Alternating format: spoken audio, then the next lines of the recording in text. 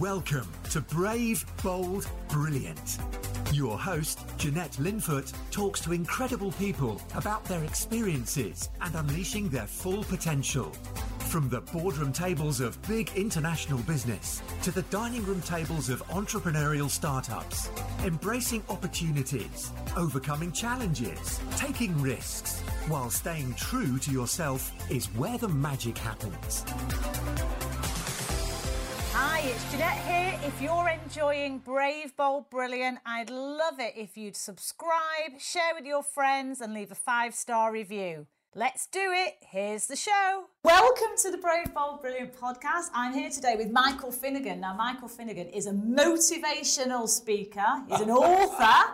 He's an elite coach. I've added the word elite in. Really? Absolutely. And he's the man, you can see on his card, that inspires greatness and empowers everyone. That's what it's all about, Jeanette, Nice isn't it? to have you here, Do Michael. you like that? Thank you for inviting me. It's a privilege to be here. I got so excited about this. It's been a few months in the making. I think it has, yeah. But we made it, two Northerners together. Yeah, dangerous, eh? It is dangerous. One from Stretford and one from Chorley.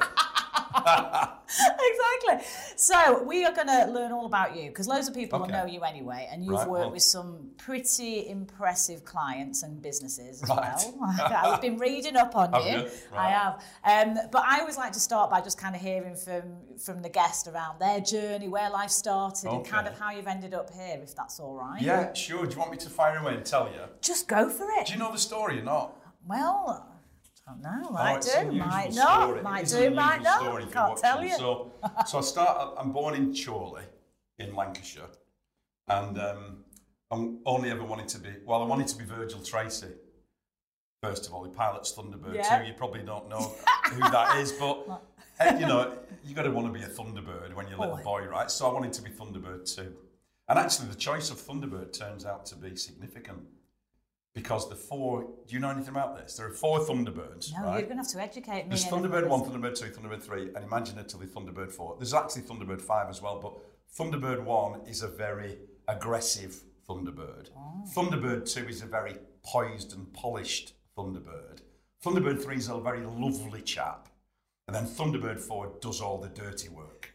Now that is pretty much how organisations and teams are made up, as it turns out. So whoever was consulting with Jerry Anderson when he created that, they did something very psychologically valid, which I've then spent years studying by accident, and then thought, hang on a minute, no wonder I wanted to be a Thunderbird too, because I'm the bloody show-off guy, you know what I mean? And the show-off has Thunderbird 2, he doesn't do anything, he just looks good kind of thing. That's me, I don't do anything, just look good. So I wanted to be Thunderbird 2, and then I thought, I can't do that, because it's a puppet. I didn't realise, devastated. So then I wanted to be a footballer. Right, and if you're a footballer and you're a show-off footballer, you've got to be a centre forward. So I wanted to be a centre forward. It's all psychologically consistent and valid, this. Yeah. So I became an apprentice footballer at a place called Blackburn Rovers, which nobody's ever. You've been very kind there. Blackburn. Nobody's ever heard of Blackburn Rovers. Right? I have. Even Blackburn Rovers fans don't dream of playing for Blackburn Rovers. Let's be honest, right? So I woke up one morning when I was 17 and told myself that. And said, look, Finnegan. And I was doing all right, but come on, when you were little, you dreamt of playing for Manchester United, not Blackburn Rovers. So we've gone off beam somewhere. This has not worked out. Now, I could either carry on until they told me it wasn't going to work out, or just have a word with myself at the end of one season and never go back. And that's what I did. So when I was 18, I didn't go back. And in those days, nobody phoned you and said, where are you? They were just probably glad you didn't bother, Yeah. So I didn't carry my apprenticeship on. I left and got a job in what's now HSBC. It was Midland Bank then. Sorry, your listeners won't have heard of this. They will, of course. There was a bank called Midland Bank. I remember Midland. The listening bank with nothing between its ears, we used to call it at the time. That's what we used to call it. It was on the telly as the listening bank, but we used to go, the listening bank with nothing between its ears. So I joined there. And I found I was pretty good at that because I'm curious and questioning and interested and how can I help and why do you do it that way? So I thought I get paid for being nosy. That's what I thought I was doing, right? And loved it and seriously thought I was changing the world. And you were now going to employ 3 extra people because of the money I was lending you, and you're buying a new machine. And I thought that's awesome. So I was a bit taken away with how good it was. But nobody else was. Everybody else was just doing the 40 years and retiring. So it's like, he's the nutcase in the corner who thinks he's changing the world. And I went from HSBC to Allied Irish, and Allied Irish to SocGen. And in SocGen, I had a big train set. I could do anything I wanted in the UK in 1987 or thereabouts. Right? We had some real fun. Made a real name for ourselves in that, the team doing it. Headhunted isn't the right word, but got approached by a couple of companies to would you like to set up a bank for us? So ERF Trucks came and said, would you like to set up a bank for us? Like, yeah, how'd you do that? Never done that before. Let's go and find out. So I did a bit of playing with that. And that's when I started studying psychometric profiling, psychological profiling, and found out that Thunderbirds was a valid psychological model with these 4 types. So I got into that, and when I went on the training course, this is I'm trying to be short now for a long story. When I went on the training course, I was 32 by then. The guy taking the course was 63. It was a 5-day accreditation course. Only 4 of us on it.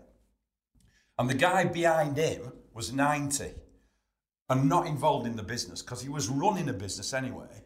And his business was called Aon, the guy that the guy was running, right? Yeah. Billionaire, founder of Aon. Wow. 90 years old, invested in this psychometric testing company, and they'd come to teach me how to do it, right? So I didn't know this, right? I won so I looked at like 10 tests, picked this one to get the a license to sell, won the lottery because the legacy behind it was all the way back to the founder of Aon, this amazing human being. In my opinion, the greatest human being that's ever lived. Wow. Bar none. Called W. Clement Stone. If you don't know who he is, find out. Because he's dead now, but he would have been a guest on this podcast because you'd have loved him. Amazing. The loveliest, most wonderful human being of all time. I never met him, by the way, because he had 65,000 people. I was just one of them. And I wasn't number one. So I met a load of his people, worked with a load of his people. And they all mentored me then, supported me in my journey. So if you think what happened, I went on this psychometric testing course. I was 32. The guy was 63. The old fellow was 90. It's a 30-year gap, right? And halfway through the course, I was pecking this guy's head. So I was getting my training course in the daytime. And in the evenings, I was saying, like, can I buy you dinner? And he was like, for the first night, he went, yeah, lovely. Second night, he was like, oh, okay.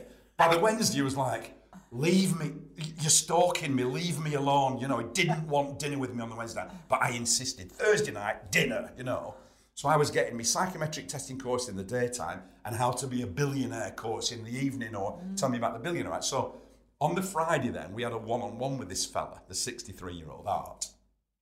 And I'm dead impatient, me. So there was, you did the test in the morning to whether you got the certificate or not. Everybody gets one. This is a fudge, really. And then 1 o'clock, 2 o'clock, 3 o'clock, 4 o'clock, one-on-one with him. So I'm on at 4 o'clock. So, of course, to an impatient person, I want to be on at 1 o'clock, right? And he went, just go away, come back at 4 o'clock. I was like, this is ridiculous. It's a Friday afternoon. Like, go away, come back at 4. 3 hours. So I come back at 4 o'clock. And he says, right, let me tell you why I left you till last, right? And I'm thinking, yeah, because I'm in trouble, because you found out I'm a lunatic on my psychometric profile or whatever. He said, no, because the old man in Chicago, I faxed him your psychometric test this week when I saw it, because we'd done our own profile. And he said, we had a chat about you on Wednesday night.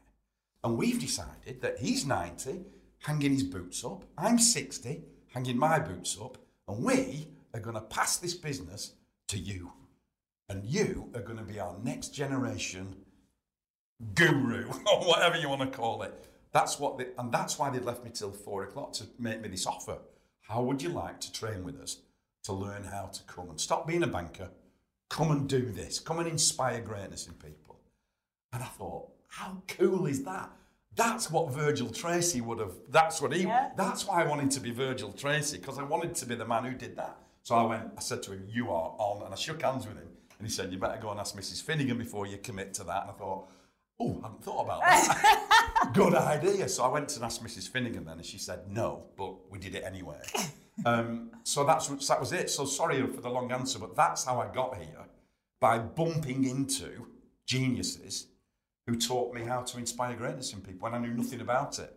Wow. That's how it happened. Complete chance. And if it hadn't happened, I would have hung my boots up at SocGen and gone and retired somewhere and, sat on the beach or whatever they do. Instead of which, I'm still charging on like a lunatic, trying to save the world, thinking I'm Virgil Tracy. Well, there you are, save the world. Now, I'm gonna challenge you a little bit. Yeah, go on. Because you said it was pure chance. Yeah. Now, please tell me it wasn't. Well, no, hang on a minute, because I'm a big believer that I think we attract things to us. You put good out in the world, you will get good back, and if you raise your vibration and open your eyes to stuff, and you actually, when you were talking out, I was thinking, God, he's ballsy, right? He's pushing himself forward. You're curious. You're in their face. You're kind of going, I want to learn some new stuff here, and you were tenacious. So I don't think it was by chance that opportunity came. No. So, can I come back at you? Because you know what it was? You know what it was, right? When I said to you, the banking thing, curiosity, hang on, are you going to pay me for being nosy and asking questions? I couldn't believe I got that job, right? I didn't really do anything. I loved it. So what I was doing, when I turned up on that first day, I was going like, hang on, your business is, who owns your business? I'm saying to this guy, who are you? Well, I'm the owner of this business. Oh, right, is it just yours? He must have been thinking, you're a bit cheeky. You're a bit cheeky, like. We only just met. Who owns it? Well, me and a billionaire. You and a billionaire? Who's that for? So then I'm in, aren't I, I guess? But what I think happens, and it's happened to me before in my career, by the way, Jeanette, is I'm not being curious to gain it. I'm not trying to gain anything. You know what I mean? I don't want a job, do I, off the guy? Naturally, sure. I'm just curious, right? Yeah. And I don't know I'm being interviewed, do I? Do you know what I mean? I think sometimes we're being interviewed when we don't know we're being interviewed, don't we? Yeah. And that's what was happening to me. I just wanted to know. And when he told me, I loved it. And I wanted to know more, So, I mean, it was worse than I've just told, because we started the course at 9 o'clock, right? 8 o'clock in the morning, I'm knocking on the door. He was like, he's here again, like he's an hour early. Morning. I think he was like pretending he was not in, hiding behind the desk, I was in his face all the time, not for any gain as such. I didn't want a job or anything. Just wanted to know. Yeah. I just wanted to be better. I wanted to learn, and I have always been like that, I guess. Yeah. Where does it come from? Is that, in terms of kind of parents, siblings, early life? My mum's like that, in fairness. My mum's a lunatic. She's 83. When she was 54, when I started learning this, and she was asking me about it, she said, So am I limitless then? And I said, of course you are, Mum, yeah. She said, well, when I was a little girl, your granddad said to me, because he died earlier, her dad, I want you to be a helicopter pilot. And I've never done it, and I'm 54. Can I still do it? I said, Mum, of course you can. So when she was 54, she started learning to be a helicopter pilot. Wow, good on her. And when she was 60, she became one. The oldest woman ever to do it, at Manchester Airport. Certainly in Blackpool, where she did it. They'd never seen anybody even remotely like that. So she's phoning me on the day that she does it going, oh, well, I've passed. I was like, oh, no, what have they done? Letting me mum pass. And she said, what are you doing tomorrow? And I thought, I better think of something quick, because I know what she's doing. I know where I'm going to be going. I was in the flipping helicopter with her the day after, flying with my mum in helicopter over Liverpool, like 60. So it's in her, really, I think. And if you see her now, 83, if she was here now, she'd know all about you and she'd know all about everything. And then when I go to her house in 2 months' time, she'll go, how's things look? Fine, Mum. How's, and I get this list, how's Jimmy, and then she go, and how's Jeanette? And I go, it's fine. As if I've heard from Jeanette, like, oh, what a lovely lady. And how's her husband, Chris? I don't know, Mum. So I think it comes from her a little bit.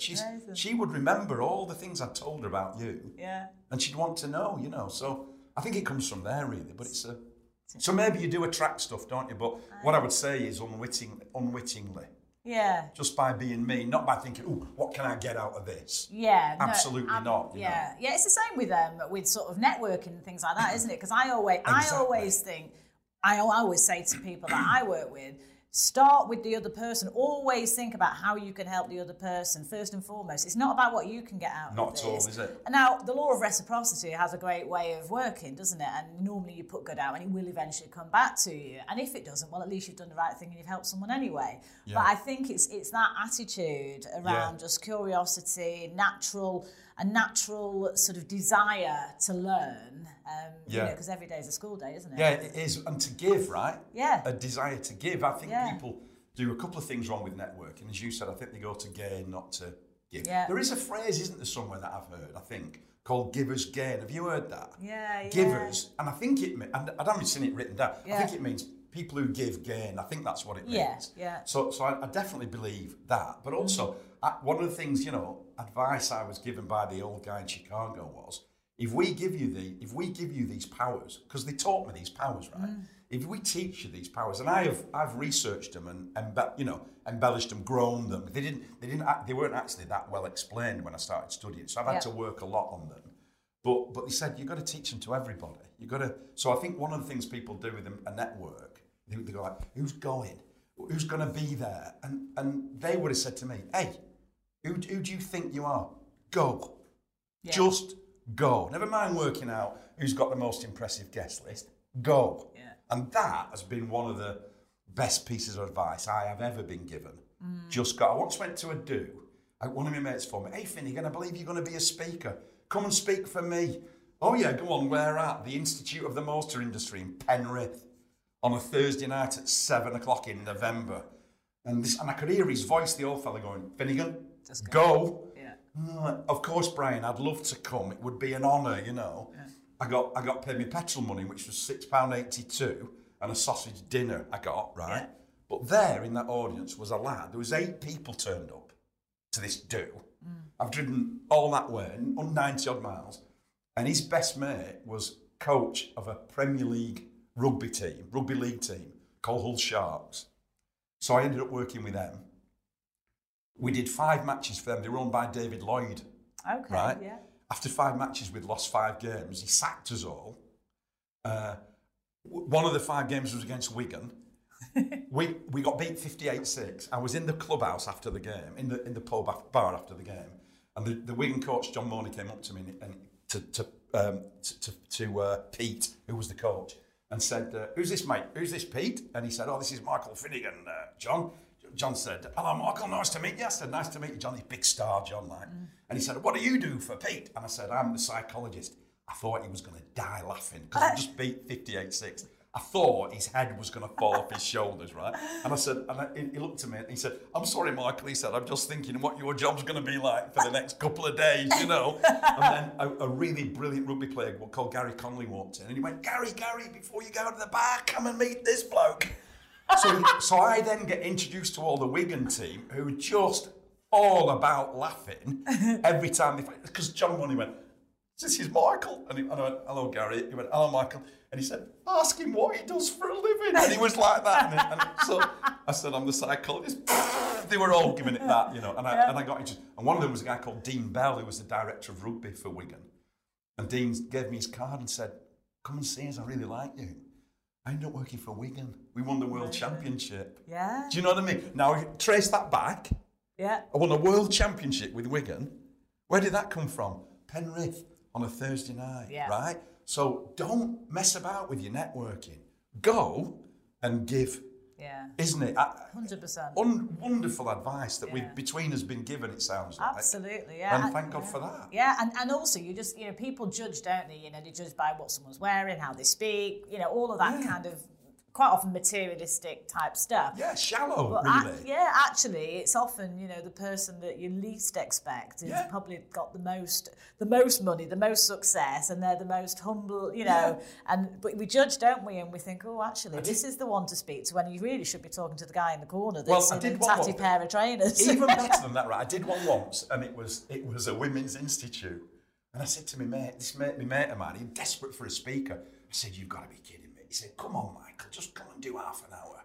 So I went to this cricket club. There was like 12 women there, all 60 plus, right? And I rock up and I'm talking about, W. Clement Stone and all this stuff. And it was very, very, very early days. And about 3 days later, I got a phone call from the chief exec of Dreams Beds. He went, "Hello," he said, "I'm not sure what this is about, but my mother's told me you're the man I need to come and sort my business out." Nice. His mum was one of the women in the audience. He said she's 85, but when she says I need a speaker, I need a speaker, so you better come and have a coffee. And we became mates, and I'm still mates to this day. I mean, you know what I mean? You don't know, do you? Go to your event and give and have a great night. And like you then said, you're putting something out to the, what did you say? The unit. Yeah, put out to something's happening, to the world. And it'll come back, won't it? 100%. It'll come back, and I also think that's a really nice core belief for people to walk around with. You know, that the universe will look after me, or whatever it is you'd say. You know what I mean? Yeah. I think good people get good things, so maybe that's what we're talking about, I guess. I think so. And you've had some incredible clients, haven't you, that you've worked with in the world of sports, in the world of business. So let's talk about the individuals that you've worked with and some of the really, and I'm sure not with betraying any confidences, obviously. But there are some pretty big hitters that you've worked with in the world of sports. So can you just pick out a couple of them maybe and just give us a bit of a backstory and kind of, how it all played out? Well, there are some great stories. I mean, one of the... we've spent 99% of our time, probably 95% of our time working in big business. Yes. And that's always fulfilling, but we're working on projects that are delivering billions of value, right? Oh, really? Does my mum want to hear about that? Not really. Do audiences that I speak to want to hear about billions?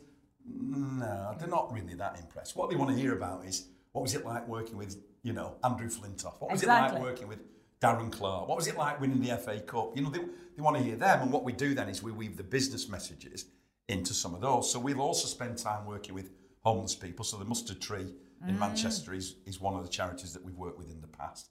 We're working at the moment with prisoners through friends like James Timpson and Fox Construction, bringing people out of prison there. So we do a bit of that. We've worked with children in schools who are not going to get any GCSEs. So we've worked probably 3 or 4% of our time in those areas.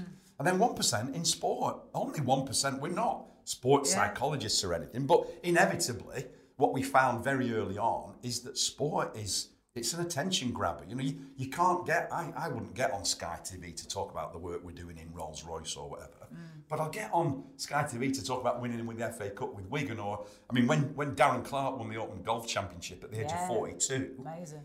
People would have thought it's too late. You can't do that at that age then. He was a bit heavy, Darren, and as I say, 40 odd years old, played in it 20 odd times, never won it. But actually, do you know what? You can.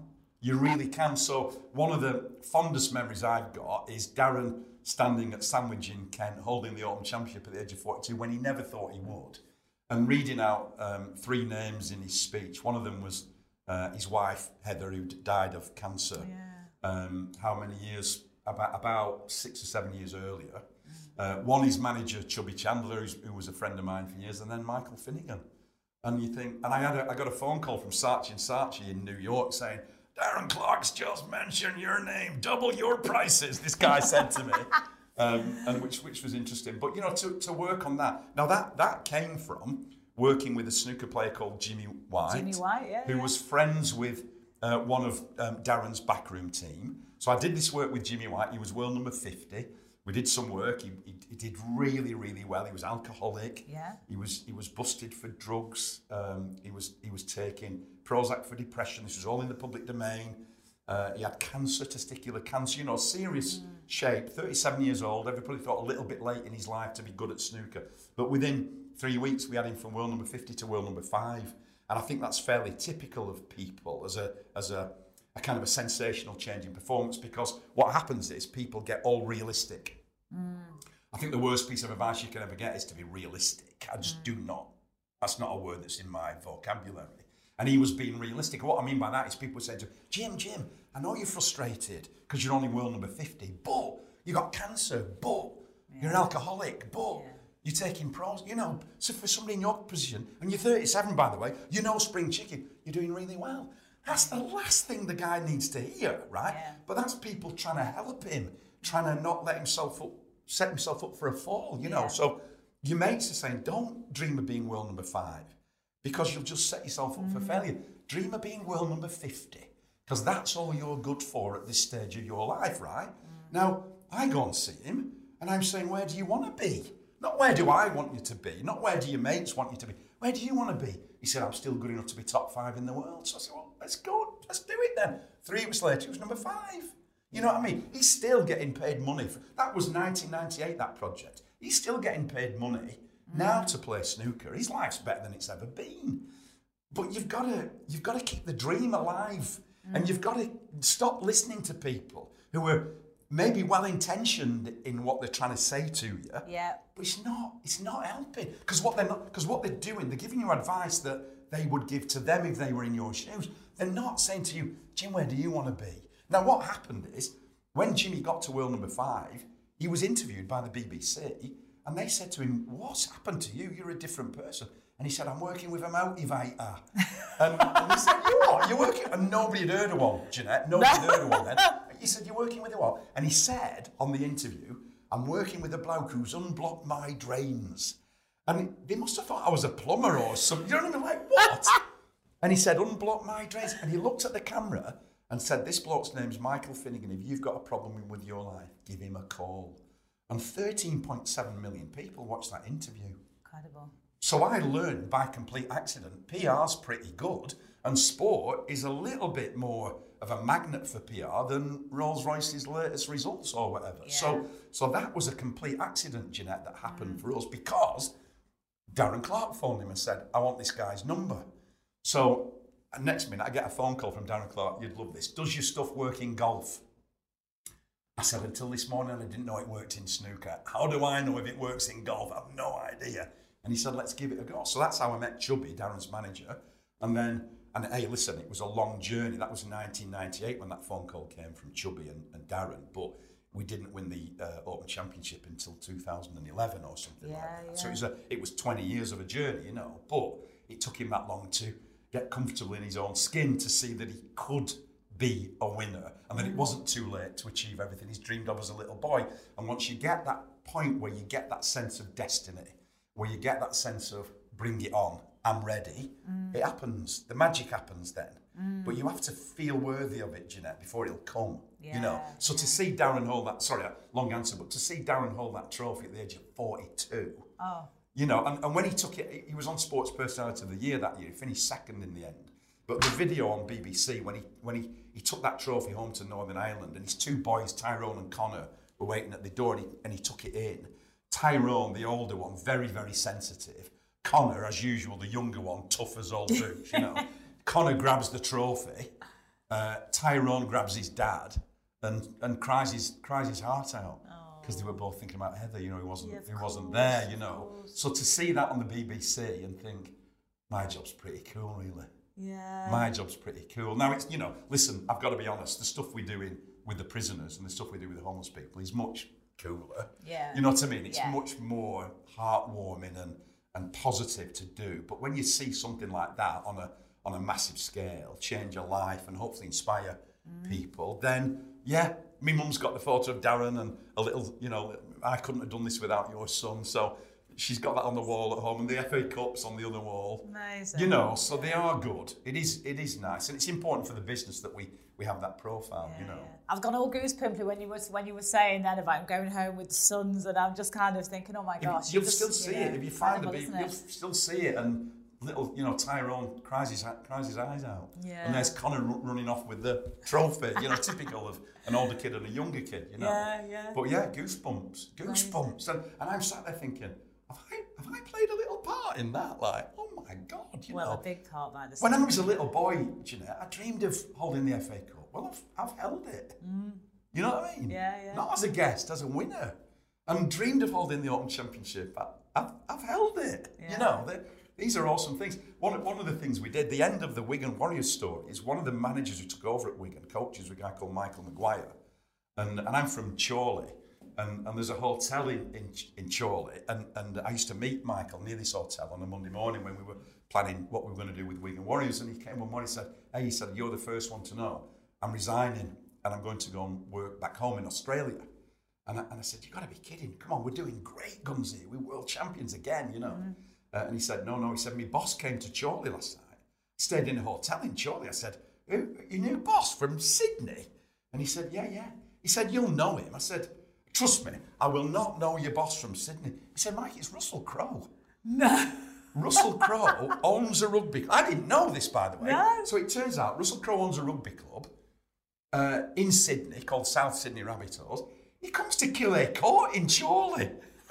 And Michael signs his contract. He flew from LA, I think, to Manchester, got a cab to Chorley, stayed at Killay Court for one night, signs Michael Maguire up. So 6 months later, I'm in Sydney working for Russell Crowe. 3 years later, we were bottom of the league, third bottom of the league, Rabbitohs. 3 years later, world champions. And Russell Crowe came to St Helens to watch this World Championship game with his mate from Gladiator, the black guy, Juba. Yeah. He came. Yeah. He stood in the corner all night. He'd never met rugby players. He thought, give me a Gladiator any day. These lot are nutcases, right? He came and we sat and celebrated a 3-year journey from nothing to being champions of the world. So my job's taken me to places I never dreamed it would take me, you know? Yeah. Because you don't think of things like that. But hey, come on, dream big, stick at it. And the world will reward you, right? That's what you've said today, isn't it? Oh, 100%. I 100% believe it. Really do. So I've been lucky. But, you know, as you said, you attract it. You've made it happen as well. Yeah, and it's been, you know, I work for Manchester United and, you know, won the Cricket World Cup with the Indian cricket team. That's another one of my loves. And you just think, blimey, pretty good.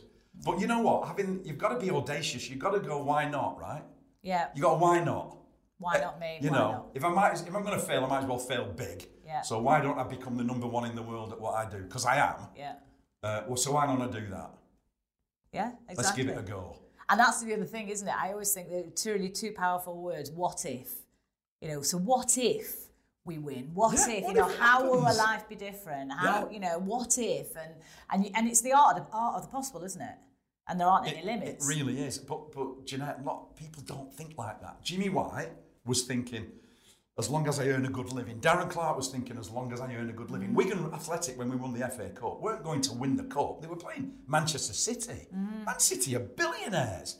Martinez said to me, we can't go and win the FA Cup. We get beat 2-0. That's been a good day, right? So now we got people dreaming of losing 2-0. Yeah. And that, although it sounds like crazy to you and me, hey, that's about respect and reputation. So what they're thinking is, if we lose 2-0, we can still go and manage another football team. We can still go and get another contract, right? Whereas if we get beat 10-0, which is what they think might happen, we've blown our reputation. Nobody will touch us with a barge pole. So people lower those expectations to make them realistic, and then they can achieve them, and they stop dreaming. What if? And I guess my job is to help them reawaken that. Yeah. So, I mean, your results you've had are just phenomenal, clearly, for individuals, for teams, for businesses. I mean, it really is phenomenal. Thank you. Obviously, every client, every business is different, every context is different. So I'm sure what you do is very tailored and bespoke to the here and now and what the situation is. But there must be some common aspects, some common themes, almost the ingredients to get that success. You know? So do you want to just talk through a couple of those? Because anyone listening, they might be thinking, wow, this sounds amazing. One, bloody hell, I need to get Michael on my team. But also, you know, actually, are there some things that they can start putting into practice for themselves, for their businesses, you know, just so that they can start to think, actually, I need to focus on this because it can achieve results like Michael's achieved with the people he works with. Yeah, and the first thing I'd say is if I was asking a listener to do anything, I'd say, what's the biggest you can dream of? You know, that's what I'd say. If you wanted to put something in practice now, start thinking about the greatest thing that would really, we all make sacrifice. We're all dedicated, aren't we? We all work hard. We work our tails off, don't we? Yeah. So if you're going to do that, make it worth it. So what could you dream of that would make it worth it would be the thing that I would ask people to do immediately. And then see, you know, because Jimmy was dreaming of being world number 50, right? Well, after we had our chat, he was, no, hang on a minute, world number 5 is possible. So he was dreaming about being bigger, and Darren Clark's dreaming about winning the Open Championship. So I'd say to people, dream what you can dream of. It would be the first thing. In terms of our methodology, we often start by trying to help people work out, because they won't know, am I a Thunderbird 1 or a Thunderbird? Which one am I, right? Yeah. Because we are one, and what we must not do, and I've got to do it later today with someone, is stop trying to be Thunderbird 4 when actually you're really well cut out to be a Thunderbird 1, because there's nothing wrong with being a Thunderbird 1, right? Just be a brilliant one. So let's first of all establish that baseline. They are, because of the way we're hardwired, really, really difficult to change. I'm not saying you can't change them, but what I would say to people is, if you look at the journey you're going to undertake to try to change that, the amount of effort that you've put into it could have been so much better spent perfecting the Thunderbird you are rather than the Thunderbird you're dreaming of. So my advice, I wouldn't work with someone who wants to change the Thunderbird. No. I want to help you be an amazing, whichever one you are. So that's the first thing. Let's get over that. Then, when you start working with people, there are 10 things that people have to do to gain that high performance, bold, brave, brilliant, whatever it is, mentality, right? There are 10 things you've got to do. One of which is work out who you are. So that's the first one. And so then what I spend my time doing then is teaching them these 9 things and then holding their hands while they learn to implement them in their lives. Now, it doesn't take as long as we think it might, because actually the 9 things that I ask you to do, you're kind of doing them anyway. Yeah. But didn't realise you were doing it, right? So for instance, Darren Clarke, when he was 29 years old, when I started working with him, he didn't win the Open Championship till he was 42. But when he was 29 years old, I asked him to tell me about his life when he was 50. Now, that's one of the 9 things that I ask people to do, to tell me about their life in the future. And he would have said to me, no, I don't do that. I live for today.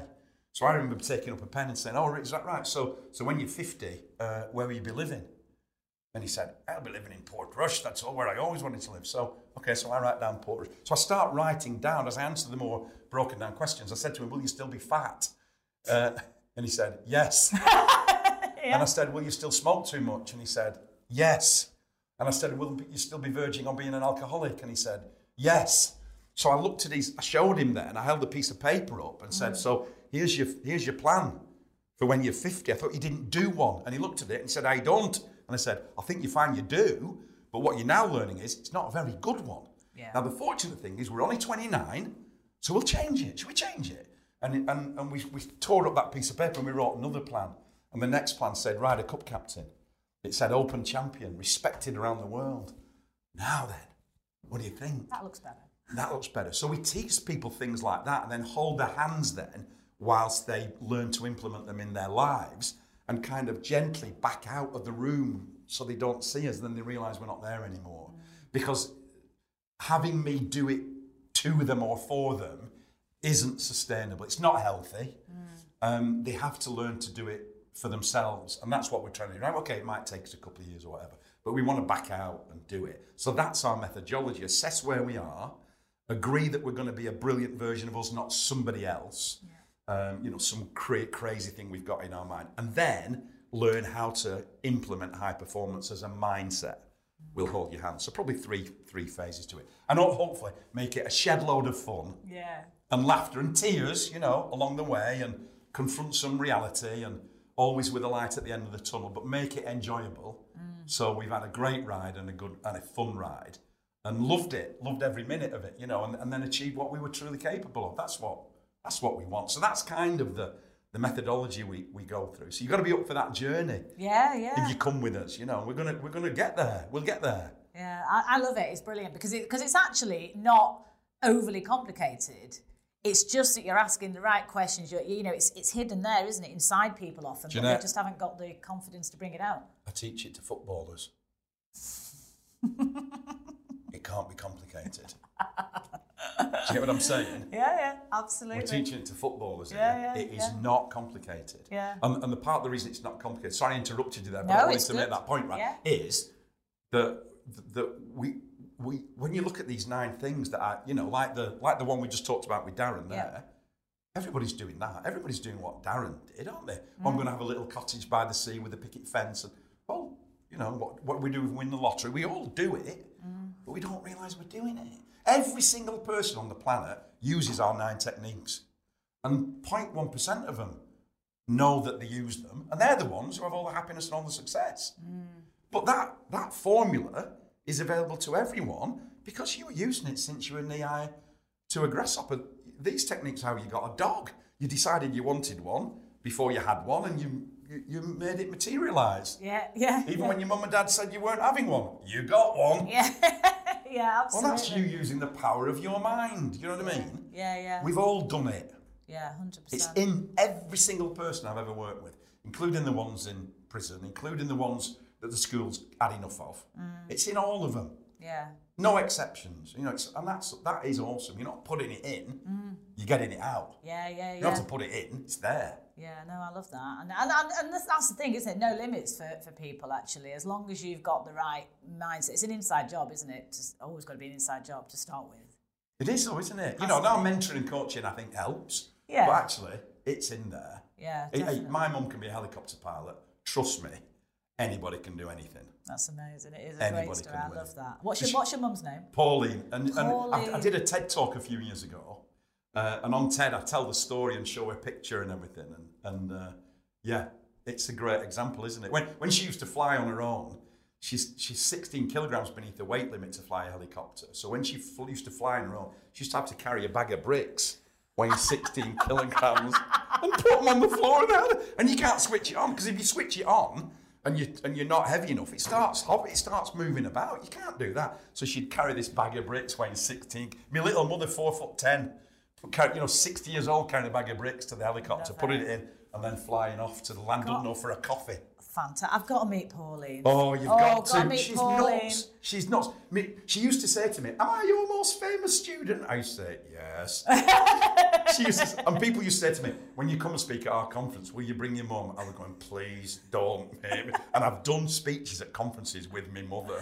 Oh. And she thinks she's the flipping star, you know. Yeah, of course. And she has them on the feet and in tears and tells a story. She's nuts. Amazing. She's nuts. She would love to meet you. She really would. Flipping it. What a story. Fantastic. What a story. Amazing. So, listen, I want to talk a little bit about failure. Yeah. Approach to failure, because not everything goes swimmingly, does it, in life, in business, in careers, whatever. There's highs and lows. So when you're working with someone and maybe they're not getting the results, or they've had a knockback or a disappointment or whatever's going on, how do you help them, and what are some of the sort of advice you can give around failure and the approach to it? So there's a couple of things I always focus on with that. Maybe 3 things, I guess, in total. But one of them is, has it changed the 20-year plan? Mm-hmm. Of course it hasn't. No. Has it? So just, calm down. Stop being so soft, right? Sort yourself out. Does this mean we can't achieve that? Of course not. That's the first thing. Second thing, I suspect we failed because what we need to do to get there demands qualities that we haven't quite got yet. So what you probably got from the failure is part of the recipe to get there. So please be grateful for your failure, because today we're probably one piece of experience and one piece of knowledge closer than we were yesterday. So failure is good because it's one step closer to where we're going. So reframe it totally. You probably needed something. I believe your subconscious mind says, hey, you need to learn humility. I'm going to teach you some humility now. Well, take the lesson, leave the guilt. We don't need the guilt. Just take the lesson, not the guilt, and let's move forward. And the third thing is stop having me coming round telling you to do it. Do it for yourself. Next time you fall over, don't phone me and say, oh, pick me up. Pick yourself up and phone me and tell you did it.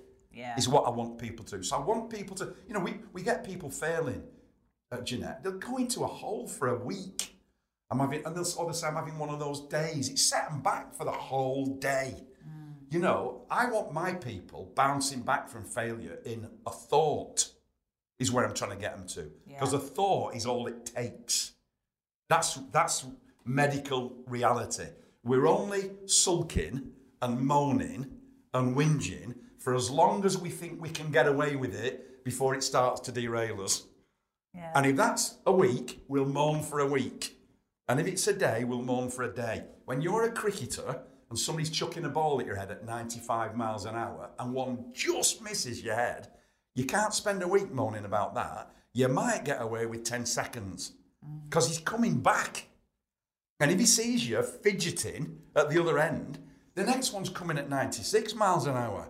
So when it goes past your nose, you'd better look him right in the eye and say, is that the best you've got? Because now he's going to lose it. Yeah. And the red mist's going to come down in his head. So I am coaching people to get over failure or whatever, or setbacks or fears in a second.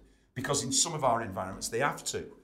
In other environments, they don't have to. So what they do is they go into that dark place for as long as they can before it starts to have a really negative impact. And if that's a day, I used to have a boss and something had happened, And you wouldn't talk to him for the rest of the day. Now, this was what became HSBC. And I'd be sat there with £1 million deal, and my mate would be saying, hey, and I'd need his signature, and my mates would be saying, don't go in there now, he'll pick holes in it. And I'm going, the customer needs an answer. Customer wants an answer. Well, he's going to get, off you go then. Go and get your answer. Yeah. And the answer was going to be no. Nothing to do with the application, to do with his mood that he was in. And Midland Bank let him get away with that. He got away with it. And he mentored that behaviour in others. Young managers would watch him having a bad day and think, oh, I'd better have a bad day. He once came up to me, this guy, and I was whistling or something in the office, and I didn't know he was behind me. And he tapped me on the shoulder and said, excuse me, Mr. Finley, do you not know how bad things are? And I said, I'm sorry, mate, sorry, boss. He said, whistling. Things are bad here. Oh my God. He wanted me to be miserable like him. Yeah. He was recruiting misery. If you wanted to be a manager, learn to be miserable when bad things happen. We were mentoring that behaviour in people. And I was like that until I was 32, and I met these people from Aon who just said, no, sorry, we don't do that. We don't do misery. We do optimism. We do resilience. We do creativity and determination and teamwork. And the darker it gets, the harder we play. Now, I wasted 16 years of my life not knowing that because of that kind of mentoring. So, when it comes to failure, bring it on. Yeah. Because it's helping us get somewhere. That's your subconscious mind saying, we need it. Yeah, and arguably, if you're not failing, you're playing small. You're not pushing. Safe, yeah, you're not actually trying hard enough. We're dealing with it all the time. We're working on multi-billion pound projects, and we've got to get people to dare to dream to be the greatest of all time, not to be safe. Because playing safe doesn't mean risks. It doesn't mean innovation. You know what I mean? We're not doing it, are we? No. We're building things at the moment on a project that I can't tell you more about it, but they don't exist. The human race has never done some of the things we're working on, multi-billion pound projects. So we have to think differently, and we have to be bold. And yet you've got people in this team thinking, oh God, what if I do it and it doesn't? What if I design this new thing and it doesn't work? Right? Because of exactly what you've said, Jeanette, there. And we've got to get them beyond that conditioned cultural, actually in that case, 300 people on this project, a cultural piece of thinking. Yeah. Don't fail, don't make mistakes, don't risk anything, all that stuff. And we've got to break that mould, and we've got to break it quickly. So you're dead right, it just encourages mediocrity. Yeah. And our business card says greatness, not mediocrity. Absolutely. But you've got to embrace failure, take it on the chin, and pick yourself up. Listen, for your podcast, I've been extreme, haven't I, today, saying one word. We know people are going to go to dark places, but you're not helping yourself, you're not doing anything. Yeah. Get out of there and teach yourself that you are your own source of resilience, and amaze yourself with how quickly you can get over something. Yeah, don't stay there too long. Don't stay there. Yeah, and because it might make other people feel better, but it's not helping you. You've got to get out of it. 100%. You've got to. And so that's what I want to teach people. So that's my thing for failure. You embrace it. Yeah. But take responsibility. Don't call me to help you fix it. Call me when you've fixed it.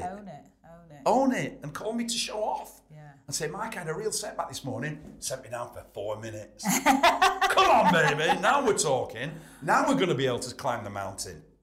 Absolutely. Because we're learning that the resilience doesn't come from Michael Finnegan or from 8 pints of lager or whatever, which is where people go, right? It comes from within. And it was always there. So we knock it out of people, Jeanette. We knock it. I once phoned this place, right? And this lady said to me, she just sounded under stress on the reception. And I could hear it in her voice. And I said, listen, before you put me through, how are you this morning? And she said, not too bad for a Monday. Now that is a conditioned cultural response that tells me so much about, not about her, but about where she works and what she's hearing and what she's surrounded by. So I said to this lady, you're not going to believe this, but it's Monday here. She said, sorry. I said, I'm calling from a Monday. And she went, oh. And I said, so why don't you ask me how I am? So she said to me, well, how are you then? And I always have a daft answer. I said, I'm absolutely unbelievable today, right? And she said, you should work here, darling. We'd soon knock that out of you. Wow. Because that's what we do. Yeah. The place where she was working was teaching her not to come in and be absolutely unbelievable. It was teaching her to come in and be all right, to be good enough to cope and get by. Now, greatness doesn't come from that. Greatness comes from audacity, and doesn't it? And love, and 100%. an amazing belief and teamwork is where it comes from. And we just don't spend enough time on it. No. We don't. 100% right. We don't. And talk about the teamwork side, because you work with individuals, obviously. You work with big teams. You said 300 plus on this project you're working on at the moment, which sounds very exciting. Can't wait till the big reveal comes for that. 20 years' time, the product's got to be ready. I'm still around in 20 years' time. Come to the launch. Me and Pauline will be there. She'll be 100, Pauline. Exactly. No. She'll be getting that letter from the Queen. Don't she you will. worry. She will. Absolutely. But yeah, when you're working with a team and you've got a mixture of personalities, people are coming from different places, aren't they? Some are incredibly enthusiastic. You know, other people are maybe slightly more cautious, negative, or whatever. How do you bring the team together? What are the kind of the big sort of game shifters really for a team working together? So what you've got to do first thing is you've got to get them on the same page, right? We've got to say, because you know what's happening. If I'm going out into the FA Cup final, you think we're going to lose 2-0, and I think we might lose 3-0, and somebody's trying to win 1-0. We've got 3 different objectives there. We've got to coalesce around one. Yeah. So the leader's job is to make sure we all agree on one thing, a vision, a goal, whatever you call a purpose, call it what you will, but we've got to get that. And what we've then got to do is find the trigger that will get you to buy into it. Now the enthusiasts, right? They'll just sign up to it straight. They helped create it, didn't they? So they'll sign up to it straight away. But you know, the more cynical ones or whatever, they'll need some coaching maybe and some coalescing into it. But actually, what'll happen is, and where we go is, we go away from that. We put that to one side now, and we find out about the person, and we find out about things in his life that he needs to change and he wishes he could work on. Now that might be his brother's going downhill since he lost his job. It might be that his daughter's going through her A-levels and she's got anxiety. We talk about that. So we now talk about your role in helping your brother or your daughter or whatever it is get over their thing. And boy, you feel good about that, right?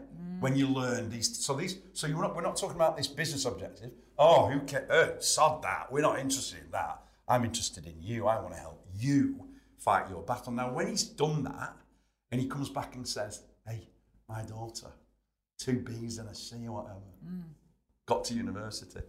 Yeah. We talk about this business plan. Yeah. Do you know what I mean? So now he's looking at his manager saying, "You've brought the guy in who helped my daughter get her A-levels and helped my brother get a job or whatever, and we never talked about the business plan. So I think I owe you." Yeah. I think I owe, not me. No, I think I owe you. Yeah. How can I help? Amazing. Gone. Yeah. Gone. And everybody wants something, Jeanette. Everybody wants something. Everybody wants the dog to behave better or the granddaughter, don't they? Everybody wants something. So let's find out what it is. Let's go and get it.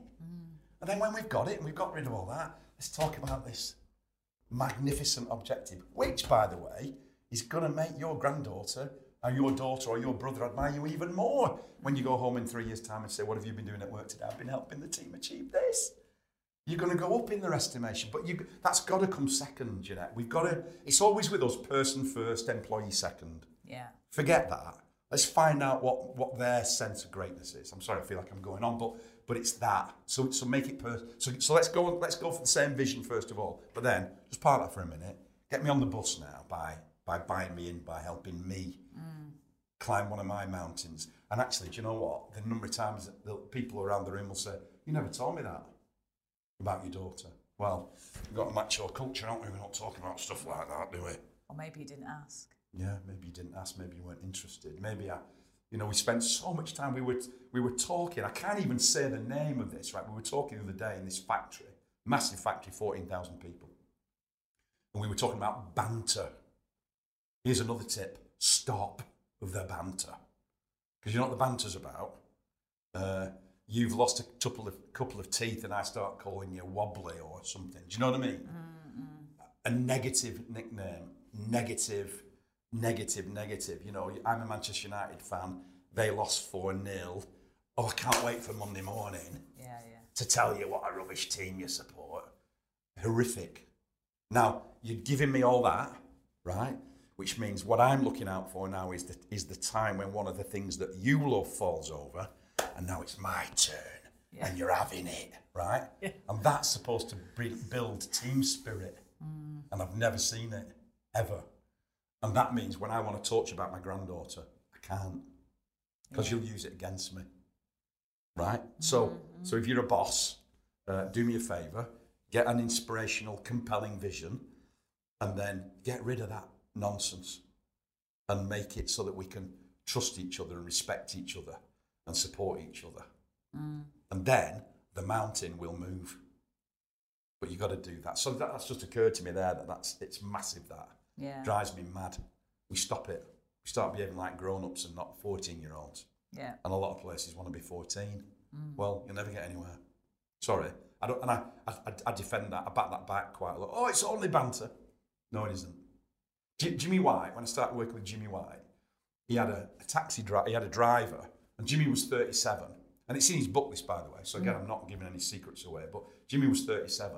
His driver was 25, and he was called Salad. And I remember thinking, why is he called Salad? Do you know how he was called Salad? He was 35 stone. Oh, so they were just, it was Salad. Nasty, yeah. Well, he's dead now, Salad. Salad didn't make 40. Funny, eh? Isn't it? I've got a great idea. Let's call him Salad. So Jimmy was looking at me, and it's over his, at the start, it's over his head. But, it's only a joke. He's like, yeah, but look at him. Yeah, but you're getting him to play the tape. When he forgets to play the tape, you switch play for him. You play the tape for him. Stop it. You're a child. We want to be top 5 in the world. We have to behave like a grown-up. Stop it. And that goes on all over the world, all the time. Even the way people greet each other. How are you this morning? Don't ask. Not too bad, consider it. Right. Stop it. Stop it. How are you this morning? Unbelievable. Right. Let's be unbelievable today. Right?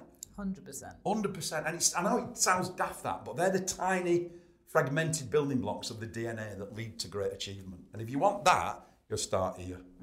Well, you're training the subconscious brain, aren't you, as well? Even if you don't necessarily 100% feel it, say it. If you say it often enough, you will feel it. Yeah. Absolutely. And I'm going to make you realise, if you want to keep working here, you're going to have to start saying it. Yeah. And if you don't want to say it, maybe you need to go somewhere else. Exactly. Where you can be average or not too bad for a Monday or looking forward to the weekend. Right, good. Go work there. Because we need top brains on this. Because it's hard. Yeah, exactly. Climbing to the top of this mountain is going to be hard. Yeah. We need quality and togetherness and trust and respect, and we need that. So go somewhere else if you don't want to be that person. And I don't mind saying that. Yeah, and we'll change. We can change you. We can help you change. Stick your hand up and say, I think I need to change. Great. We're going to help you. And you will make it if you want to. Your grandma said no such word as can't. Yeah. Well, she was right. Yeah. She was right. It's never can't. It's only won't. Don't want to. That's all it ever is. So we're pretty ruthless with stuff like that. It's no, it's going to be great here. You're going to come here and you're going to work with people who are brilliant. You're going to work here with people who've got your back, not people who call you salad. So you kill yourself when you're 35. No, we're not doing that. We're gonna work with it in a safe environment. That's an inspirational environment, and you're gonna love it. And that means somebody will come and headhunt you for more money, and you won't go because you'll stay here because we got you. Yeah. We got you, and you're ours forever. Then you can't buy that, can you? Not at all. You can't buy it. That's what we're trying to get to. Amazing. So do you ever have a bad day yourself? Because your energy is amazing, right? I mean, you walk into the room, you big smile, immediately you exude warmth. An old boss of mine, actually, Richard Prosser, who I work with at TUI, he used to always say to me, Jeanette, there are 2 types of people in life. There are radiators that exude warmth and energy. They make you feel good when you feel warm. And there are drains. Right. There are those people that they just like suck the energy out of the room, right? We all know a few people like that, right? And obviously what you do is work to overcome that. Yeah. But you yourself, your presence, your aura, immediately, first time I've met you today, and I'm like, wow, this is a guy I really want to be in your company, hear what you've got to say, because your energy is amazing. You're positive, you're smiley, you go for it, which is exactly the kind of person I like to be around, right? Right. 100%. But what about you? What about you? And, how do you have a bad day? If you do, how do you pull yourself out of it? Because it's great to give the advice to other people, but sometimes it's hard to do it yourself, Starts isn't with it? you, doesn't it? Yeah. And I'd say if you looked at the old me before I met the Aon people, then yes. Yeah. Yes, and I was one of the ones with the work. I had the best banter ever, That's how you got points in your hierarchy up the pecking order at the banks I worked at. Like this lady who was always late. I'd have been 25. I remember this lady, Judith, walking in. Who was always late. She walked in early, and I went, "Hey, everybody, Judith's here." And there was about 30 people looked up. I said, "Judith, have you wet the bed?" So, want to know what kind of person I am? And everybody laughed. So, Judith's now diminished, and I am elevated. Yeah. Really? Really? And what? Midland Bank thought that was all right, was it? To say the Midland Bank, the listening bank with nothing between its ears. I made that up. That's all right, is it? You know what I mean? So that's the kind of person I used to be before I met these guys who said, stop it. It's not funny. And we don't do that at Aon, all that kind of stuff. Yeah. So that's the kind of person I was. So do I still have bad days? I don't think so. I think I have bad minutes. And what I might do is whatever's bothering me today might bother me for a minute. And then I go, hey, stop it, right?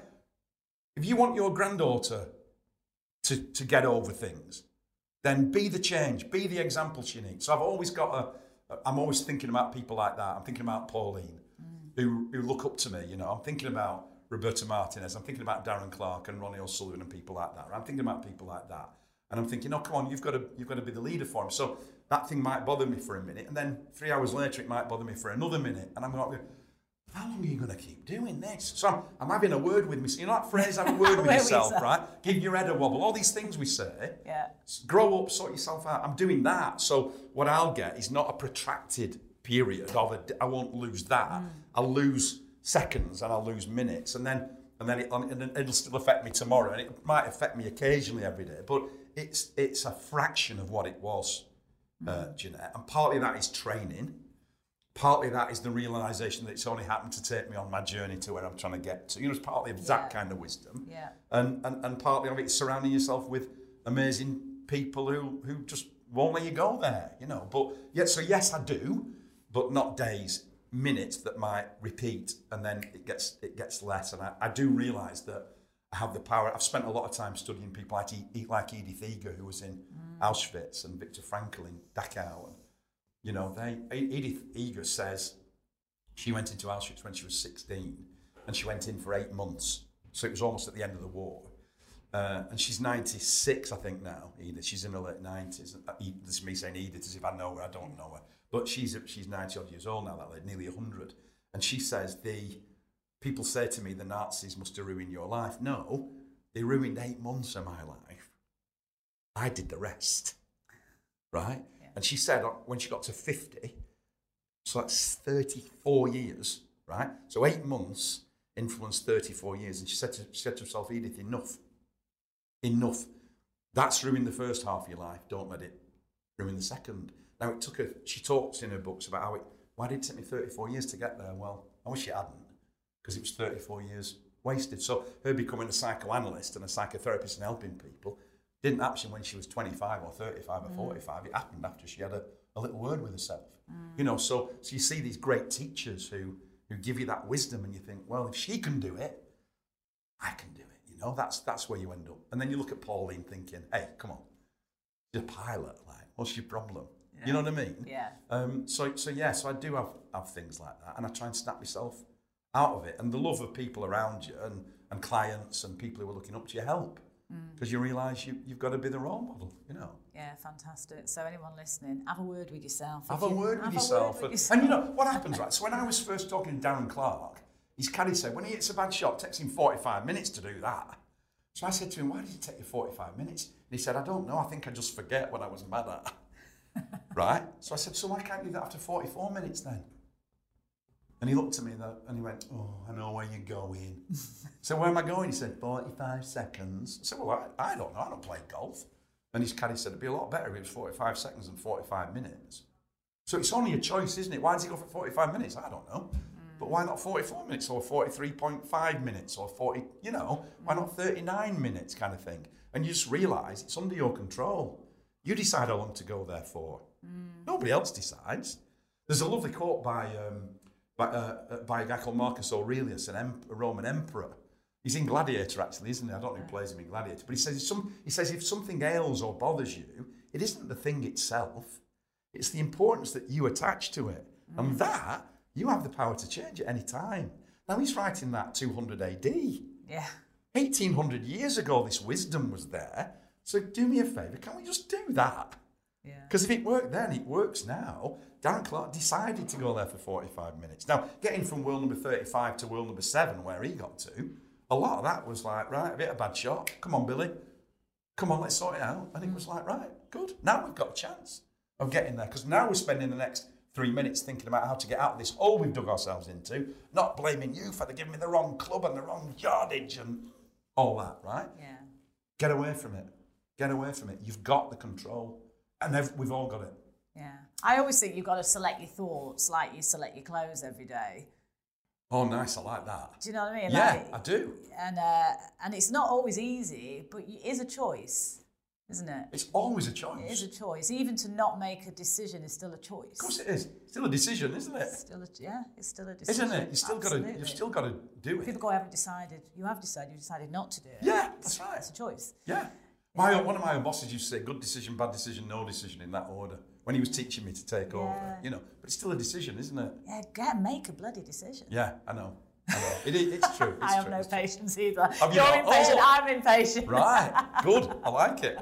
Exactly, life's too bloody short. You make every minute count. And we need somebody, I mean, I don't know if you do, but I need to remember to slow down sometimes. Yes. 90% of people are patient, yeah. So we're in a minority. Yeah. And we've got to use it, haven't we, and channel it for good. Yeah. Because from us comes the ability to hit deadlines and urgency and do it quicker and better and, all that stuff. So we have our part, but not everybody's like us, thank goodness. No, absolutely. And also I think that's the other thing, isn't it? You have to respect that other people maybe do go at a different pace, and maybe they process things in a different way. And I think you get a bit wiser to that as you get older. And embrace it, right? And don't blame the differences, celebrate the differences. Is absolutely, 100%. We could talk all bloody day, you know that, don't you? Seriously, you've got a very busy schedule ahead. It's been fun, so have you. Oh no, fantastic! So I've got a couple of final questions. Go on. We might have to get you back on the podcast again. Okay, I'd love to. For Mark 2, and we'll do some more digging around. We've scratched the surface. We've made a little start. Yeah, good. I would love to. The best is yet to come. But no, this has been fantastic. So when you look back over all of your illustrious career. Something's happened over there, but I'm going to keep going. So, can you think of the best piece of advice that you've ever been given? I think there's a couple, really. I mean, the billionaire W. Clement Stone, one of his direct quotes was, dream big. Dream really big. Right? And I love that. Yeah. So I love that. I love to get people to say, yeah, but come on, like you said before, what if, So getting people to dream big, I think, was great. When I sat down to create this business in 1992, I had a great career anyway, earned loads of money at SocGen for going to Wimbledon and Henley Regatta and didn't do anything, right, by then. So I was walking away from a lot. And I thought, right, so if this guy's talking about dreaming big, then what do I have to do? So I thought, right, well, I want to work for Manchester United. I want to win the FA Cup. I want to be the Open champion. And I wrote all those things down. I want to work for the England cricket team. I want to win and I wrote them all down. I've done them all. You know what I mean? It's like, wow. Now, if I hadn't, I'd have been, I don't know if you're going to ask. Are you going to ask me the worst piece? I am. Oh, yeah. Yes. So the worst piece of advice would have been be realistic. Please don't do that. There's a lovely lady called Anne Rand who said that one person with courage is a majority. So be the person with courage and go and dream it. And what will happen is then, the people who are horrible and who are miserable and just want to be mediocre, they will gravitate away from you because they'll think you're nuts. And the ones who will help you and who believe in you will be pulled towards you. So that if you're in the middle, realistic, the ones who want to help you can't tell. So they don't want to force it on you. So they don't know you want to be amazing. So by being grey, you miss out and you end up with grey people surrounding you. So when you put that boldness out there, I mean, you've got it, haven't you?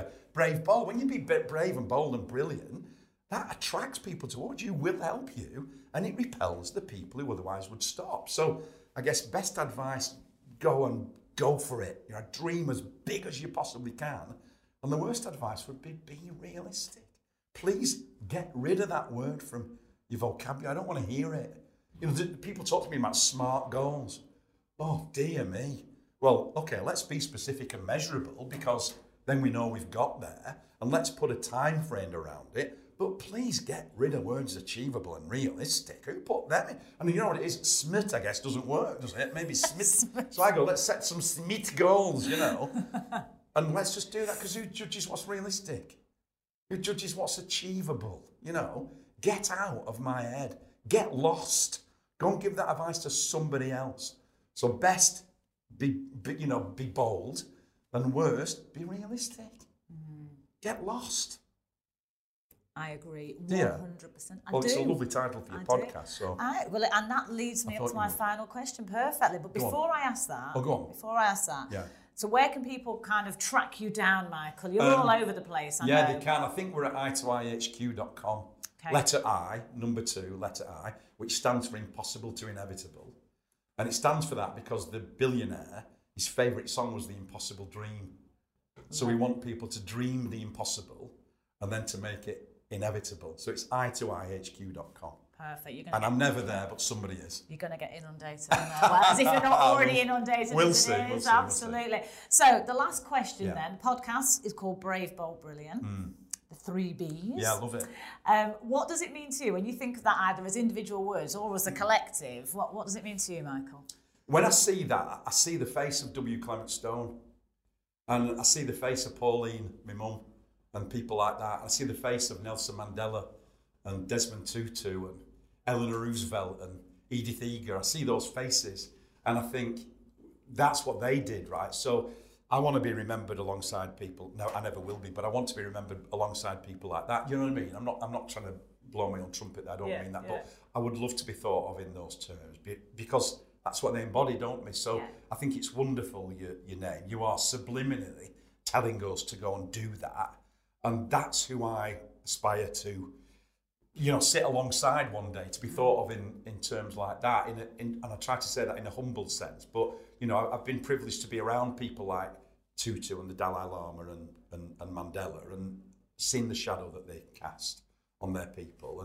And so when I hear those words, the 3 Bs, that's who I think of. I can't think of a better thing you could do than ask people to think about who inspires them and go and emulate them and elevate them, Oh, amazing, Michael. Honestly, I've had such a good time having a chat I have with you. too. I absolutely loved it. I have. Seriously, massive thank you. Thank you for inviting me. It's been a privilege. Oh, you're welcome. Very welcome. I really hope you've enjoyed Brave, Bold, Brilliant. Don't forget to subscribe and share with all your friends. And if you've enjoyed listening, I'd love it if you'd leave me a 5-star review.